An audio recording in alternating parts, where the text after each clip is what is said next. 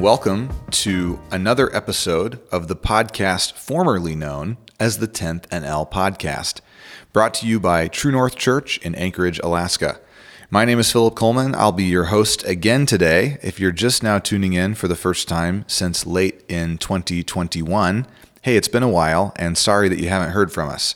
Our original plan was to be back with you beginning in the spring semester, but because of how busy we've been working through our church merger with Muldoon Road Baptist Church here in town and moving into our new building and renovating it and hosting mission teams and then moving into the building this fall, it hasn't been a good use of our attention or time to focus on the podcast like we would have liked to. I also want to let you know that we're looking for an updated name. Obviously, we don't meet at 10th and L anymore here in Anchorage. We now meet at 382 Muldoon Road. And boy, the 382 Muldoon Road podcast just does not roll off the tongue the way that 10th and L does. So we would love to hear from you, the listeners, on maybe a recommended name or just an idea, a category. We were considering True North Resources or the True North Online Resource Podcast. None of that is terribly easy to say either. So hit us with your ideas, with your best recommendations and suggestions, and we'll consider them. We will. We may not necessarily pick yours, but we'll think about it, and we'll let you know if we do pick yours. We'll give you just the teeniest bit of credit on one of our following episodes. The reason that we've kicked the podcast back off is we're going to be working through, starting today and the 7 following Thursdays, you're going to be getting a new episode in your podcast feed every Thursday afternoon at lunchtime. And those are going to walk you through the 8 chapters of a book called Emotionally Healthy Spirituality by Pete Scazzero. This is our first book in book club. This is our first book club that we've ever done. We had the idea coming off of some of the reading time that our paid staff do every week in the office together as part of staff meeting on Tuesdays. We'd had a few folks who are retired or who work a non-traditional schedule communicate that they'd like the opportunity to join us for those conversations. And we thought, why not open up an additional time for folks who can't make it on a Tuesday? And so right now, we're meeting in person every Monday and Tuesday at 10 a.m. And then this podcast that you're listening to is meant to function as sort of a catch-up or even a supplemental opportunity for folks who are attending in person to get a little bit more discussion and thought about the content of the chapters. So we're going to jump right in today with Chapter 1 of Emotionally Healthy Spirituality. The chapter title is The Problem of Emotionally Unhealthy Spirituality. And hopefully, at this point, you have already listened to or read that chapter yourself. What this podcast will not do is regurgitate the content in such a way that it can replace the time that you would spend reading the chapter or listening to it if you're more of an audiobook person. What this is meant to do is to stir you up a little bit, to provide some personal application, and to ask some questions that hopefully you'll take the time to answer. Obviously, along the way, you'll get to hear some of my perspective. I'll tell a few stories about my experiences in the past and some that are currently going on that deal with emotional unhealth in my own life or the lives of people that I've worked with. I won't be sharing anybody's name but my own, and I did make the commitment to the folks who showed up this week for the in-person book discussion that I would not use their names or share their specific circumstances. However, we've had 2 really robust hours of conversation this week, one on Monday and one on Tuesday, and I am going to share some of the examples and the thoughts and questions that were raised in that environment. So we are about 4 minutes into this thing. I'm hoping to shoot for the 30-minute range because it's just me talking to you today, hoping in future weeks to be able to invite a guest along for the conversation as well. So jumping right into the chapter, I don't know about you, but hearing the story of Pete and Jerry at their home, inviting John and his wife over, John far and away overstaying his welcome, really stressing Pete out, but Pete felt that he was obligated to continue to entertain John and pay attention, or at least act like he was. Meanwhile, Jerry is sort of losing her mind at the table until finally they find out that one of their daughters is in a really dangerous situation. I've never had a personal encounter with something like that. I can't think of an example or a time where anybody in my family or myself was put in danger because of being overextended in ministry, but I can think of lots of examples of ministers, both my family of origin, my current family now with my wife Andy, our previous ministry contexts, first in South Texas, before that when we were in college, after we were in South Texas, we were in Kentucky for a while. I think it's very common for ministers and missionaries to put themselves in positions where they are way out over their skis. They're out of balance. They are not really thinking. They don't even know if they're allowed to think or have an opinion because they're trying to do the Lord's work. In both of our book discussions this week, the idea of some of the popular scripture verses from the New Testament that deal with self-sacrifice came up in those discussions. We talked about how we hear people talk a lot about pouring themselves out. We hear people talk about dying to themselves, being a living sacrifice. I think sometimes instead of trying to understand what those phrases mean in their context, and instead of trying to find out what those original authors intended by those phrases, we attach a cultural idea to those things, and then we sort of just plaster those on ourselves and other people as good reasons to not take your own spiritual pulse, as good reasons to not be aware of your own internal emotional state.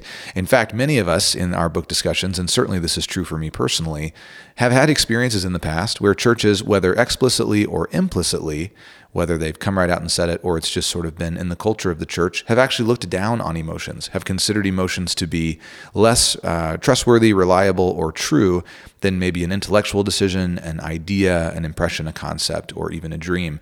And so that was interesting that we all have that common experience, yet of the 2 sessions, which made up total about 20 people, none of us grew up at the same church. So we're talking about at least 20 different local church environments in which it was normal and even typical for people to be out of balance and to use scripture verses out of context to justify that lifestyle and to stay out of balance. Moving on from there, we discussed a little bit about Pete Scazzero's own upbringing. There were a few people who related to his specific story. One person in particular said that they felt that they saw their own mom and dad written out on the page. The dad who was the workaholic, gone from the home all of the time, kind of trying to love the family by providing finances for them, but really having almost no relationship with the kids or the wife. And then the stay-at-home mom who's trapped and upset and depressed and ultimately winds up losing her connection to her husband because he's not involved with the family at home. Moving on from there, we found it to be really interesting to discuss how Pete found Christ and then what his initial growing period was like for him in his life, how he sort of moved on from that into different forms of discipleship and how those discipleship models for him were oftentimes reactions to feeling out of balance or maybe becoming aware that something was wrong at the church he was a part of, or initially, or I should say eventually, even the church that he was leading became a place where he felt like something was up. He couldn't identify exactly what, and maybe his reaction was to just push more toward one ministry of the church to emphasize that instead of taking a step back and self-evaluating. So for instance, in the book, he lists things like Bible study. If something's wrong at church and people are not connecting, they just need more Bible. Or maybe what they need is more community. Or maybe what they need is really a greater connection to the Spirit in prayer. Or really what they need is they need to know how to confront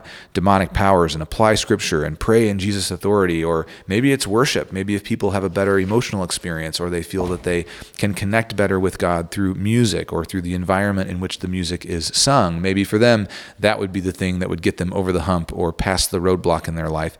And he goes on and on and on. And finally, it seems that he eventually realizes that the progress that he's been looking for, the thing that he keeps waiting to happen, right? What we would call spiritual maturity, that it's linked not so much to what these people are doing, but it's linked more so to their own emotional awareness of themselves, or he would argue the lack of that emotional awareness. It's at this point in the chapter that Pete moves us to the physical model of an iceberg.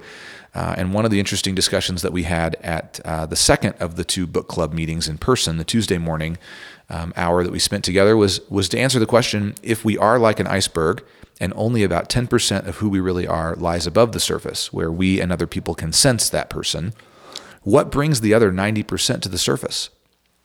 Can we think of environments, situations, circumstances that push us in a way where the truth of that iceberg is exposed? And so I shared for the group that I myself, because of my personality, I'm, if you're familiar with the Enneagram personality test, I'm an Enneagram 8, very aggressive. I'm a challenger. I sort of view life as a fight to win, as a mountain to climb. And so many times I process emotions, any emotion, as anger. I eventually convert whatever it is I'm feeling into anger. So for instance, I might sit at a funeral for a loved one who died of old age. There was no murder, no foul play. They lived a great life. They loved people well.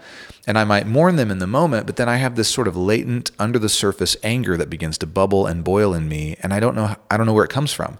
For much of my life, it's been an embarrassment to me. I've tried to ignore it or deny it if other people think that they can pick up on it along the way. And so what I've learned is there's this anger that's on the surface for me. Sometimes if I become angry at traffic or my daughter or my wife or my circumstances, I have to learn to have self-control over that. And I've spent a lot of my adult life trying to gain self-control over my actions and my attitudes. But then in the iceberg, in that lower 90% that not everybody can see, there's this other more primal, latent anger for me. And it's the anger that I end up using to interpret the world. It's the anger that I use to motivate myself, to drive myself out of the bed in the morning and back into bed at night. And becoming emotionally healthy for me has been a journey of starting to recognize that that's true. That even if my behavior is good, even if I feel like I'm telling my face to be happy and I'm smiling at the right times, there is often an ability on the part of people who are more emotionally sensitive than I am to pick up on that deep-seated anger, and usually people can feel it before I even know that it's becoming exposed. So that's a reality that I've had to face, and then I've had to look around me and go, what are the situations and circumstances that push me so hard that some of that lower 90% begins to show itself? Some of that anger, some of that shame, some of that deep fear that I have that if people knew the real me, they would reject me, they wouldn't like me, they might even hate me. Once I can start to identify that I have a tendency along those lines, I find myself in situations where I go, okay, this is probably going to be hard. For me, mid-size social gatherings are just not my sweet spot. Birthday parties, surprise parties, Halloween parties, New Year's parties, even a life group is a challenging environment for me. I'm good one-on-one. I feel like I do fine with a few hundred people listening to me give a monologue from the stage as a sermon. But I struggle to keep the ball moving and to keep up with the pace of a small group setting. Well, for years and years, I would just avoid those. And I would justify it away with stupid things like, well, I'm a pastor and I can never go to a life group because nobody will treat me like a person. But I had never asked anybody to do that. I wasn't trying. I wasn't working on it. That changed when we came here to Alaska. Sometimes I would retreat and I would sort of work myself up enough that I felt bad physically, or I would say, well, I'm too tired. And so what I found myself doing was dodging a totally normal social situation because I was aware enough of myself to know that I wasn't going to have a good time and it was going to be hard, but I wasn't aware enough of myself to come up with a solution to that problem. I could identify it was there. I had a word for it. I could feel it. But it took reading through a book like this and a lot of other work that I've done in my life in the last couple of years and that God has done in my life for many, many years, even before I asked him to help me begin to realize why I felt the way that I did and what I could actually do about it. So for me, something that keeps that brings the bottom 90% of the iceberg to the surface is small social settings. It's dinner out with friends. It's a party. I know I sound like the lamest guy ever, and you're probably ripping up your invitation that you were going to send me to whatever it is that you were going to invite me to do. Give me the chance to get it right, please. I am working on this, but for years of my life, it's been hard. And I just didn't know what to do. So that was kind of my 90% versus 10. Maybe you can relate to that. You might ask yourself, what's a setting where that 90% that's under the surface starts to become revealed? And what can I do when it starts to show itself? Do I have the tools or not? Maybe you'll gain the tools from working your way through this book. Maybe God will do it in a different way. But can I gain the tools to be able to navigate that reality about myself? We move from there into one of the harder parts of the book for me to read as a pastor, in which Pete Scazzero's wife, Jerry, tells him, and I think I can quote it. She says, by the way, the church you pastor, I quit. Your leadership is not worth following. Holy cow. That hurts. But for Pete, it's the beginning of change because he begins to realize that he had become so emotionally unhealthy that he couldn't do the ministry he was called to do. He knew how to fake it. He could produce a ministry product, but he couldn't connect with people or himself in a way that would actually lead to transformation. And to him, that was the beginning of change. He had to hit that wall. For many of us, those walls will look different. Probably of all the people involved in this podcast, I'm the only one who works professionally as a pastor. You, the listener, likely do not do that. And so maybe for you, that shows up in the context of a relationship with a family member, your spouse, hitting a wall at work. But God will oftentimes use pain to get our attention. And probably as we work through this book, we're going to be working through a little bit of our own pain that we carry that we're already aware of, as well as we'll see some things come to the surface that we might not have thought about in a very long time. The next portion of the book deals with sort of the dimensions of a human person. Pete lays out 5 of those. We found that to be helpful, but really clear enough and direct enough that there wasn't a lot of discussion about that in any of the in-person discussions that we had. And then we get to the top 10 symptoms of emotionally unhealthy spirituality, and this is really the meat of the remainder of the chapter. As Pete lays out the short list on page 22, if you're in the paperback version like I am, of what those 10 symptoms are, and then he works through each of them one by one in a way that I found to be so helpful that even though before we looked at these 10, I would have said, maybe I practice 4 or 5 of these, by the time we got to the end of the list, I could think of a good example from my own life for all 10. And that seemed to be the consensus in our in-person study as well. I really appreciated how open everybody was and how willing they were to each pick just a couple that really stick out to them. But to generally agree, all of us have practiced all 10 of these in our past. So in the interest for you, the listener, of connecting with some of that a little bit, I'm going to give you some examples from my own life. And I would just ask you to think through these 10 on your own. If you haven't already, maybe just circle 2 of them, and you might take these with you across the next week into your quiet time with God, into your devotion time, your silence and solitude, your morning Bible reading, and say to God, God, I think I see these things in my life. Do you agree? And can you bring to mind maybe not just an example, but a pattern of lifestyle that reflects this? So to that end, like I told you I would, I want to tell you about mine. Looking at number 3, which Pete calls dying to the wrong things, choosing to die to the wrong things. That's a big time pattern for me. In my life, as long as I've been an adult on my own, I find myself in situations that are really stressful. So I'll give you an example. At the time of this recording, we are about 5 days away from a business discussion, and here at the church, we do these a month in advance of business meetings, so that we can get through the meeting a little bit faster, and so that people have a chance to ask and answer questions, and then go home and consider the answers that they were given from the elders and from other leaders in the church. And it's a high pressure week for me. I have to get a lot of concepts that have been in my head that we've been discussing in elder meetings. I've got to get them down on paper in a way that's clear, where a person who has no prior knowledge can follow the argument, the reasoning, and reach the same conclusion as best as possible that we did, or at least understand how we did, even if they disagree, which is totally fine. So I have a lot of writing to do. I've got formatting that goes with that. I get nervous that I'm going to misspeak. I'm going to go too fast. We're going to take too long. I try to consider everybody who's a member of the church. I want people who have lots of questions to go home satisfied. I want people who have no questions to go home without feeling like ripping their eyeballs out of their head because of how long the meeting went.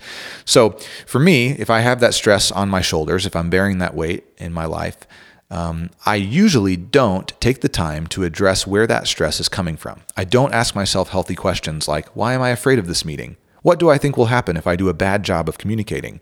What is it about this meeting that has so much control over my future, or at least that I perceive has control over my future? Am I worried that the church will close if the meeting goes poorly? Am I worried that I'll be fired? Is there some area where maybe I should have been better prepared in the past, and I'm borrowing a negative experience that I've had previously and projecting it into my future? I don't do that homework, even though that would be very fruitful and helpful for me to do. What I do is I pick something that I can control and I become legalistic about it. So I take all that nervous energy that's connected to something like a business discussion, and I look around my life and I go, my pants aren't fitting the way that they used to. I'm in my early to mid 30s now. I think I'm just going to be a vegetarian. And I'll just make an arbitrary, off-the-cuff, sweeping generalization like that in my life. I'll tell my wife, hey, I'm only eating lettuce now. And she'll be like, what? What are you talking about? Why? You're not a vegetarian. You've never done anything like this. And I'll be like, just trust me. It's what God wants me to do. And usually I don't say it that way, but I'll say something like, it's a decision I've made. I want to do it, whatever. I channel that nervous energy into something I can control. And then I push myself to do the standard that I set, to fulfill the obligation that I put on myself by trying to be a vegetarian, or not eat pizza, or do more water every day, or work out 4 days a week instead of just 2, or write off Oreos for good.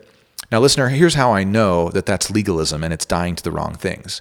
Without fail, as soon as I get through the thing that I'm actually nervous about, whether it be a confrontational conversation with an elder or a church member or maybe a deacon or a staff member, or whether it's a business discussion like it is this week, if I were to give in and decide no more pizza for 2022, I could make a statement like that. I could fight as hard as I want to. But inevitably, the day after the stressful thing is behind me, whether it be the business discussion or a hard conversation with another person or whatever, I am right back on pizza and Oreos. Inevitably, right away, I lose the conviction because the thing that's been making me nervous is gone. And so I find myself stockpiling and hiding that anxiety in things that I can control instead of having the maturity to look around me and go, why am I reacting like this? People have meetings every day of the year all over the world, and most of them don't have to go on a fast in order to navigate that meeting. So there's probably some room for me to grow. Another one that we heard a lot about today was living without limits in our Tuesday morning discussion. We all could think of pastors and ministry leaders whom we've known who live an unlimited life. They lean on and almost require God to make them crash in order for them to understand that they need to slow down. They don't know how to take a day off. There's nothing like a Sabbath in their life. They can't imagine silence and solitude. They really only pray as needs arise. They sort of throw their prayers out like incantations or charms to God. Meanwhile, they never take their foot off the gas or slow down long enough for God to do anything for them. They say, God, please help me. And then they just rush in and do everything they can on their own. Now, certainly it's good to have a high degree of responsibility. But when we live without limits, what we do is we take the responsibility that we should bear for ourselves and we put it on other people or we place it on other circumstances. We require something outside of ourselves to force us to stop. And if you don't know that already, when you force something else to take the responsibility for stopping you, that's a very painful process. A wall will stop your car. It would be better if your car or you in the driver's seat took responsibility and pressed the brake that you've been provided with and you slowed the car to a safe speed. Or you can put that responsibility on the wall, and the wall will also stop the car, but it will do it in a way that's damaging to you and could even be deadly. Oftentimes in our lives as believers, we live without limits in Jesus' name. We tell ourselves, I don't need sleep. I can do more caffeine. I don't need rest. I need more Bible study. I don't need to take a step away from life group leadership or from the church, though I've been hurt or I'm dried up or I'm going through something challenging. Instead, I'm going to push myself further in. I'm going to try harder. I'm going to sign up for more things. And we don't end up serving ourselves or really the people around us. Now, God is good and gracious, and he will use those efforts. Believe me, he will not waste your time or his own time. But the opportunity that we have to go with him instead of forcing him to clean up our mess every single time we try to help, that's a valuable opportunity. And the experience that we'll have with him will be much more like heaven on earth than gritting our teeth through a hell on earth experience and requiring or waiting on God to do something redemptive with it. It's far better to work with God than to work against him. He can use both, but I know from the scriptures he would prefer that we work in conjunction and cooperation. I want to wrap up our time together this morning or afternoon, whenever it is that you're listening. It's afternoon where I am today. I want to wrap it up by running through just a couple parts of, I think it's number 7. You can probably hear me turning my pages in the background. I left my book at home today, so I printed off the first chapter, which is available at emotionallyhealthyspirituality.com. They make it available to you, so even if you haven't jumped in with the book yet, you can get the first chapter, work your way through it, and see if maybe something sticks out to you that intrigues you enough for you to jump in. Okay, yeah, so spiritualizing away conflict, number 7 of the 10 symptoms of emotionally unhealthy spirituality. There is a place on page 32. I think it's the next page from where I am. Thank you for your patience. Yeah. So here is a way to sort of get the pressure on the culture of an organization. If you don't know, every group of people has a culture. A culture is essentially the unspoken rules and values of that organization. Oftentimes businesses try to capture a culture in a mantra or a saying, but it doesn't always work out that way. But you usually tell within 2 or 3 rounds, especially at a church, if you visit on a Sunday, 2 or 3 Sundays is going to show you, what are these people about? What do they care about? What do they preach about? What do they sing about? Where does their money go? How do they spend their time? And so within the culture of an organization like a church, oftentimes spiritualizing away conflict is not something that just plagues one individual, but it can really define the culture of the whole congregation. I'm going to read through Pete's list here, and I'll go slowly, and you just ask yourself if you can relate to having ever been a part of a church or a small group or even a parachurch ministry, maybe a missions organization, where these kinds of things were normal in the face of conflict. The first is to say one thing to people's faces, but to say something different behind their backs. Have you ever been a part of an organization where that was normal or even expected? Number 2, to make promises that we have no intention of keeping. Have you ever sat in an organizational meeting where people share great big dreams and get excited about opportunities and speak as if the whole group is going to move forward toward one goal, and then you get away from the meeting and nobody ever talks about it again and no one ever follows up? And especially if it's your dream or your project, you end up feeling very isolated and disrespected by that. Have you ever been a part of an organization where blame was normal, where it wasn't normal to take responsibility, but it was normal to try to prove that what went wrong was someone else's fault? Attacking people directly, or the opposite of attack, giving people the silent treatment. Maybe this is true in your family of origin. Maybe you had a parent or a sibling or even a grandparent, maybe a coworker or a roommate or your spouse now, who under enough pressure and with enough stress can just shut down and shut you out. Sarcasm is one that certainly I have to be careful not to wield in a way that's painful or hurtful. I think sarcasm can be really funny among friends, especially if they're careful and they know each other well. But that can train us to whip that sarcasm out when our backs are against the wall, when we're offended, angry, worried, nervous, when we feel defensive. Number 7. Giving in because we're afraid of not being liked. Maybe this is a cult of personality setting in a church where everybody just does what the pastor says, because if the pastor likes you is really the only metric for whether or not you fit in, and maybe even whether or not you think you're a Christian. And so even though you have to compromise your morals, or at the very least your instincts, you're willing to do that because you're scared to death of what would happen if you did disagree and did not give in.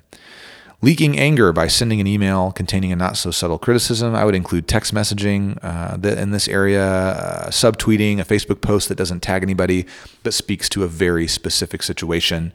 My wife and I have been a part of at least one other church in the past where that was specifically normal, where Facebook was used as a venting platform to take passive-aggressive swipes at other people.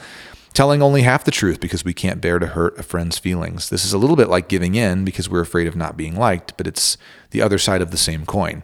Instead of bending to someone else's will, we choose not to give other people the opportunity to play with a full deck by pulling punches and not telling them the truth. 3 more. Saying yes when we mean no. You could also call that lying. Avoiding and withdrawing and cutting people off. So just getting away from the person. Instead of solving the conflict, you attach the conflict to the person who you think started it or who is representing the conflict, and you just cut them out of your life for good. Because you can't stand the fight. You choose not to engage with the person. And then finally, finding an outside person with whom we can share in order to try to ease our anxiety. Now, Pete says this, I think it's a good quote. He says, Jesus shows us that healthy Christians do not avoid conflict. Jesus' life was filled with conflict. He was in regular conflict with the religious leaders, the crowds, the disciples, even his own family. Out of a desire to bring true peace, Jesus disrupted the false peace all around him. He refused to spiritualize conflict avoidance. And some of you out there listening are already having anxiety at the idea that you would rock the boat with your family, that you would rock the boat maybe at work, that you would rock the boat in your social setting or your life group. Again, Pete doesn't need us to get together and solve these problems right away. The point of this exercise is to simply identify if there is a pattern in play that is not healthy. Now, Pete wraps the chapter up with a prayer. I think this prayer is really cool, so I'm going to pray it right now. I'm going to invite you to just join me if you want, or you can just listen. Follow along in your book if you have it. But he says this. He says, God, when I consider this chapter, the only thing that I can say is, quote, Lord Jesus Christ, have mercy on me, a sinner. Thank you that I stand before you in the righteousness of Jesus, in his perfect record and performance, and not my own. I ask that you would not simply heal the symptoms of what is not right in my life, but that you would surgically remove all that is in me that does not belong to you. As I think about what I have read, Lord, pour light over the things that are hidden, and may I see clearly as you hold me tenderly. In Jesus' name, amen. The opening line of that prayer includes what's called the Jesus Prayer. The Jesus Prayer comes to us by way of the Eastern Orthodox Christian tradition, and it's these words, Lord Jesus Christ, sometimes they say, Lord Jesus Christ, Son of God, have mercy on me, a sinner. I find this prayer to be very helpful and effective for me when I feel stuck, when I feel shame, when I'm embarrassed. I'm on a personal journey right now of unpacking and digging up some things from my past that have birthed patterns of behavior that I'm not proud of, that I want to get rid of. And oftentimes when I confront something that's true about myself, that I don't like, that I didn't do, somebody else did to me, someone else planted the seed of this pattern, so it's hard in some ways to take responsibility, not so much for the action, but for the root of the action. When I'm at a loss with what to do, confronted with something about myself that I don't like, that is a prayer that I will pray.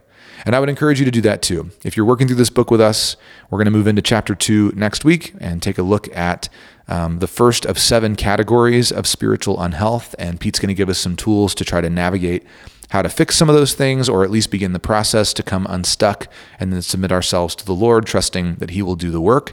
Between now and then, I would encourage you, as you pray, whether it be daily, multiple times a day, or maybe just once between now and next week, as you confront things within your life, as things from this chapter come to mind, these 10 categories of spiritual unhealth, and you think, man, I've got all 10. Am I so broken and messed up that I can't be healed? I think the starting point would be that very simple prayer. Lord Jesus Christ, Son of God, have mercy on me, a sinner. So listener, I hope this was an encouragement to you, and I think it's a pretty good example of what we'll be doing each chapter. I'll try to mix in some quotes, some anecdotes, a few of the kind of highlights that we bring from our in-person discussion, and hopefully beginning next week, I'll be with you with a guest each week who'll be able to share their own perspective and some of their stories. So between now and then, you can always contact us here at our website. You can use, first of all, the email, info, I-N-F-O, at truenorthalaska.com. If you go just to the website, truenorthalaska.com, there's an info page there where you can let us know that you're listening. And if you have any questions, if you're new to the podcast, you can subscribe. We don't need you to. We're never going to monetize this. We'll never sell ads. So we don't really need you to subscribe, but it might make it easier for you to find next week's episode. It'll auto-populate if that's something that you're looking out for. If we can be of any help to you, or if you need ministry, prayer by an elder, anything like that, reach out to us. Let us know. We're happy to walk through this book, but we'd love to be a part of your faith journey in any other way that would be appropriate. So until next week, I'm Philip. It's been great spending time with you guys. Hope it's been worth your time, and I will talk to you very soon. Take care.